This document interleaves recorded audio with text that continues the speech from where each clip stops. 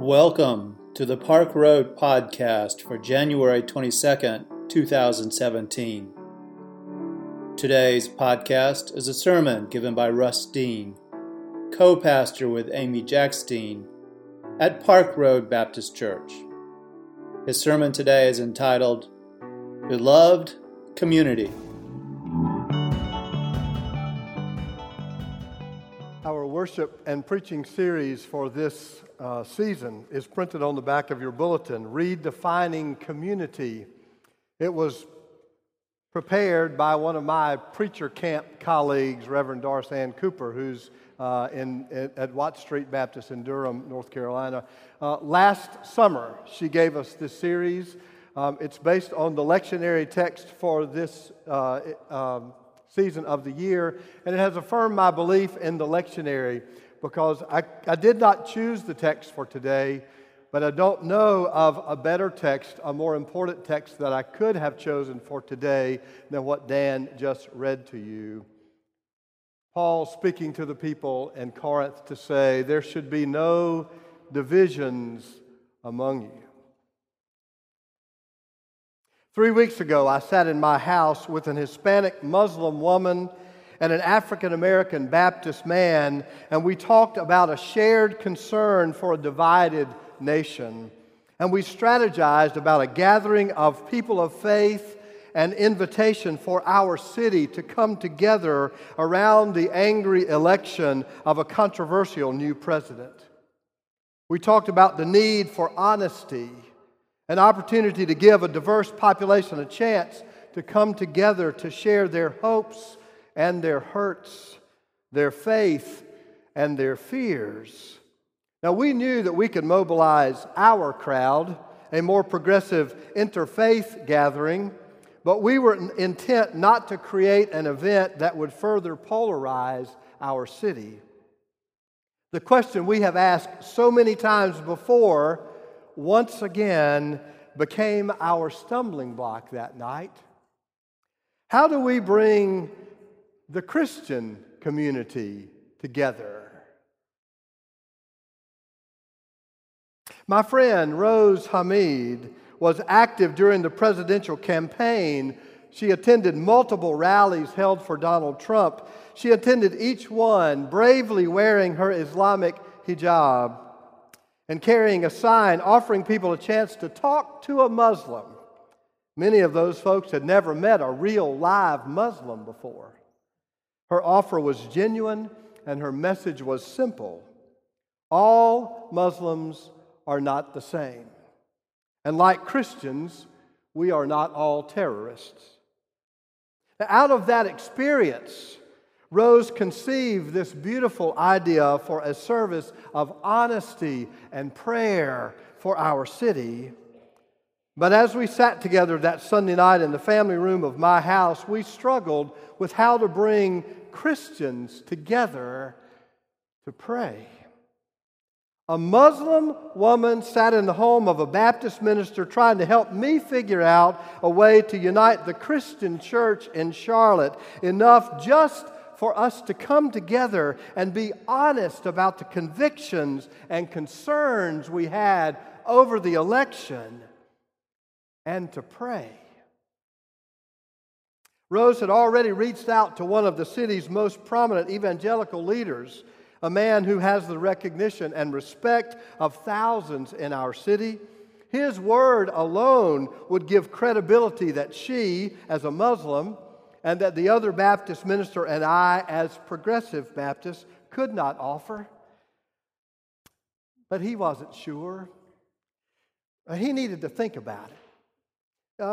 Maybe they could have coffee and get together, and maybe they could talk, and maybe if he got to know her better, but not now. We just wanted to come together to pray, but we could not make it happen. It reminded me of a conversation that I had the year our state debated Amendment 1, the legislation banning gay marriage before it was overturned by the Supreme Court. A colleague and I sat on the left side of the lunch table, that's the capital L, left side of the lunch table, and a prominent conservative pastor and one of his colleagues took the right side. We on the left, us crazy liberals, had initiated this meeting. We were concerned about the divisions in our city, hostilities that were mounting across the state as that debate took shape. So we put forth a simple question, a suggestion to this pastor. Would you participate? And would you be willing to help us invite a diversity of Charlotte's clergy to come together? We would author a letter that we would publicize.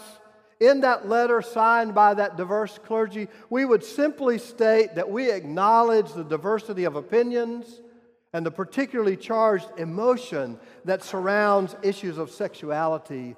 But as faith leaders, we would call on our congregations to engage their opinions, but to do so in respect and civility.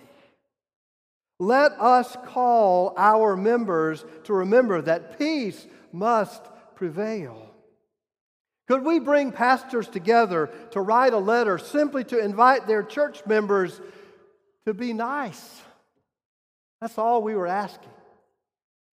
Now, I will never forget the response, which obviously shut down our radically liberal idea. The pastor wasn't sure he could participate in that because, he said, there are some people in his congregation, he didn't say himself, there are some people in his congregation who might not approve of him, being associated with us. We couldn't make that happen either, because there's no unity in the Christian church in Charlotte. When our need for purity trumps the call for community, we are in trouble. And we are in trouble today in this nation because within the church and without, we are being driven by a misguided call for purity. Ideological, theological, cultural. Purity is impossible to achieve in a pluralistic culture. But we're getting what we ask for in that culture. We're getting what we asked for when our founding fathers and mothers embarked on an unprecedented project and began building a country that is open to immigrants of every nation and every religion and every language. Because of that intended pluralism that is coming to pass in our very time, because of that intended pluralism, purity will not be possible across this nation. It will not even be possible within our own faith tradition, as diverse as we are. So purity must not be our goal. Something else will have to hold us together, and it must hold us together. I am not the leader of the free world. I stand before you today just as one of the leaders of one small but free church. My message is simple, though it will not be easy to achieve. I don't know who Bernard Bonneau is, but I agree with him that Christian disunity is a scandal. As the divisions within the American family and the global community become more obvious, if we cannot maintain a commitment to unity here, within these walls, as a small family of faith, we will fail the most important example we could set and the most powerful message we could send to our fractured world. If, on the other hand, we can continue to walk together and maintain our unity in our diversity, that message will speak far beyond the size of this congregation. Now, history may be working against us, as Dan has just reminded us. Since Christianity, from the very beginning, Christian disunity has been visible from the very beginning. I guess we could be a little embarrassed about that from the earliest days of the Christian community, in the earliest churches, there have been tensions and dissensions and conflict and schism. About half of our New Testament is made up of the letters written to those first Christian churches by the Apostle Paul. The churches had been established by this dynamic convert to the way of Jesus, who traveled the ancient world starting churches in Jesus' name. And a good bit of the content of those letters deals with the instruction he sends those churches, or scolding he gives them, or encouragement to the congregations, because practically as soon as he founded the church and went on to start another, the members started fighting with each other over something. I guess we could be embarrassed by that. Some might use that history lesson as a means of critiquing the legitimacy or the integrity of Christianity itself. But I think something more is going on that might explain the tension that has always accompanied Christian community. You see, Christianity is not an intellectual enterprise, a philosophical society based on a creed or a code that requires commitment and consent. Buddhism has its eightfold path, Islam its 5 pillars, Judaism has 10 great commandments and its 613 laws. Christianity has only a relationship at its center. Jesus said, "If you want to be my disciple, come follow me." He did not say, agree to all of this. He did not say, memorize that. He just said, follow me. Following Jesus does not entail giving up your independence, checking your brain at the door. It does not mean conforming to a religious order or an ideological agenda. So, like all democratic experiences, it can and will be messy, untidy at times. The unity should not take away your individuality, your unique opinions, your personal taste. Relationships are difficult. Even a relationship with Jesus, difficult. Living in community will never be easy, but it can also save your life. Martin Luther King Jr., who knew the importance and the power of community, said, "Love is creative and redemptive. The aftermath of the fight fire with fire method is bitterness and chaos. The aftermath of the love method is reconciliation and creation of the beloved community." That phrase, the beloved community, has animated the African American community ever since. The importance of the corporate voice over the individual voice, the necessity of love over hate, the power of unity in diversity, beloved community. You are beloved community. You are my beloved community. What that means to me is you are frustrating and wonderful. You are my beloved community. Contentious and committed, independent and woven together. You are my beloved community. I need you. And I believe we all need each other, especially today, as our nation is more divided, I think, than it's ever been in my life that I have ever seen. So I need to speak to you personally for just a moment and share a concern that I have never had in the 16 years that Amy and I have been your pastors. Amy and I have always been able to speak freely from this pulpit. It is a charge that we were practically commanded by the search committee who called us here. Challenge us, they said, socially and theologically. It's an open pulpit. You must use it. This is our church's history. This is our ongoing expectation of our pastors. But something changed in this country on November the 8th, 2016. And every single one of our pastoral colleagues is dealing with the frightening, crippling fear of division in their own churches. What can they say from the pulpit and what can they not say? What will their people be able to hear and what will they not be able to hear? None of us has ever dealt with this after a presidential election. None of us has ever dealt with this after a presidential election. But something is different. Just yesterday, Amy read to me a long, labored public apology from one of Charlotte's big steeple pastors. Apparently, he'd gotten in some hot water with something he said. He used the name of the president, quoted him, and he had a long, labored apology that he was posting to try to get himself out of hot water. I've already responded to several emails myself.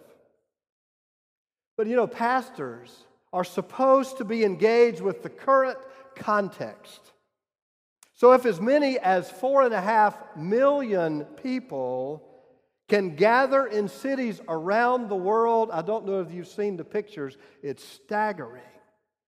From Nairobi, Kenya, to Oslo, Norway, to Buenos Aires, Argentina, Los Angeles and Chicago and Washington, D.C., the largest gathering in the history of Charlotte, North Carolina, 25,000 people to march for women's rights because of the concerns related to the last American election. Now, if such a worldwide event with local implications can hit the headlines and we cannot address it from this pulpit, we will have lost something very important. Something that has been central to the identity of this church from the very beginning. It's not my voice we will have lost. It's not Amy's voice, not our wisdom or our perspective. You've called us to be your pastors. We can only offer one perspective, but what you will miss if we squelch that voice is not our wisdom. It's something much more important than that. We will have lost trust and respect, and we will have lost community. Beloved community, something is happening across our nation. We've got to be free to speak that concern with you without being accused of preaching party politics. Something is happening across the nation that is bigger than that. It's not about the political party that holds the White House has changed. It's much bigger. It's the same movement, the same fear that has shaken and is now dividing the European Union. It's the same fear that is being felt all around the world because the world is changing. It's getting smaller. And we are going to have to learn to get along with people who are different from us. And if the church cannot set this example, there is no need for the Christian church to exist. If we cannot set the example, the world doesn't need the Christian church. And if Park Road Baptist cannot set an example for the larger church, we will have failed in our specific calling in this community. Beloved community, my beloved community, let there be no divisions among us. I'm not saying you got to agree with everything Russ says. Let us be united in the same mind and the same purpose, which Paul defines as the mind of Christ. Paul did not intend his congregations to line up behind him like little robots, echoing everything he said, parroting the leader's words and beliefs, conforming to some sterile code or some antiquated rule. He simply intended to hold up for them the life of Jesus Christ, to show them a life of self-giving love, of conviction revealed in sacrifice, not power. For Christ did not send me, he said, to baptize, but to proclaim the gospel, so the cross might be emptied of its power. Now, I'm willing to say this in a way that some Baptists wouldn't be comfortable to say. I'm willing to say the cross of Christ has no power unless you live it. Unless you live the example of the cross is just foolish preaching. Unless we learn to live sacrificially, to take up that cross of self-giving love, to give unconditionally, to take on one another's burdens, unless we learn to love each other enough to give our lives for one another, the cross is foolishness. But if we can learn to live as Jesus lived, to love as Jesus loved, even with the world trembling around us, beloved community, we will have all the unity that we need, and the power of the cross will change the world. May it be so. Amen.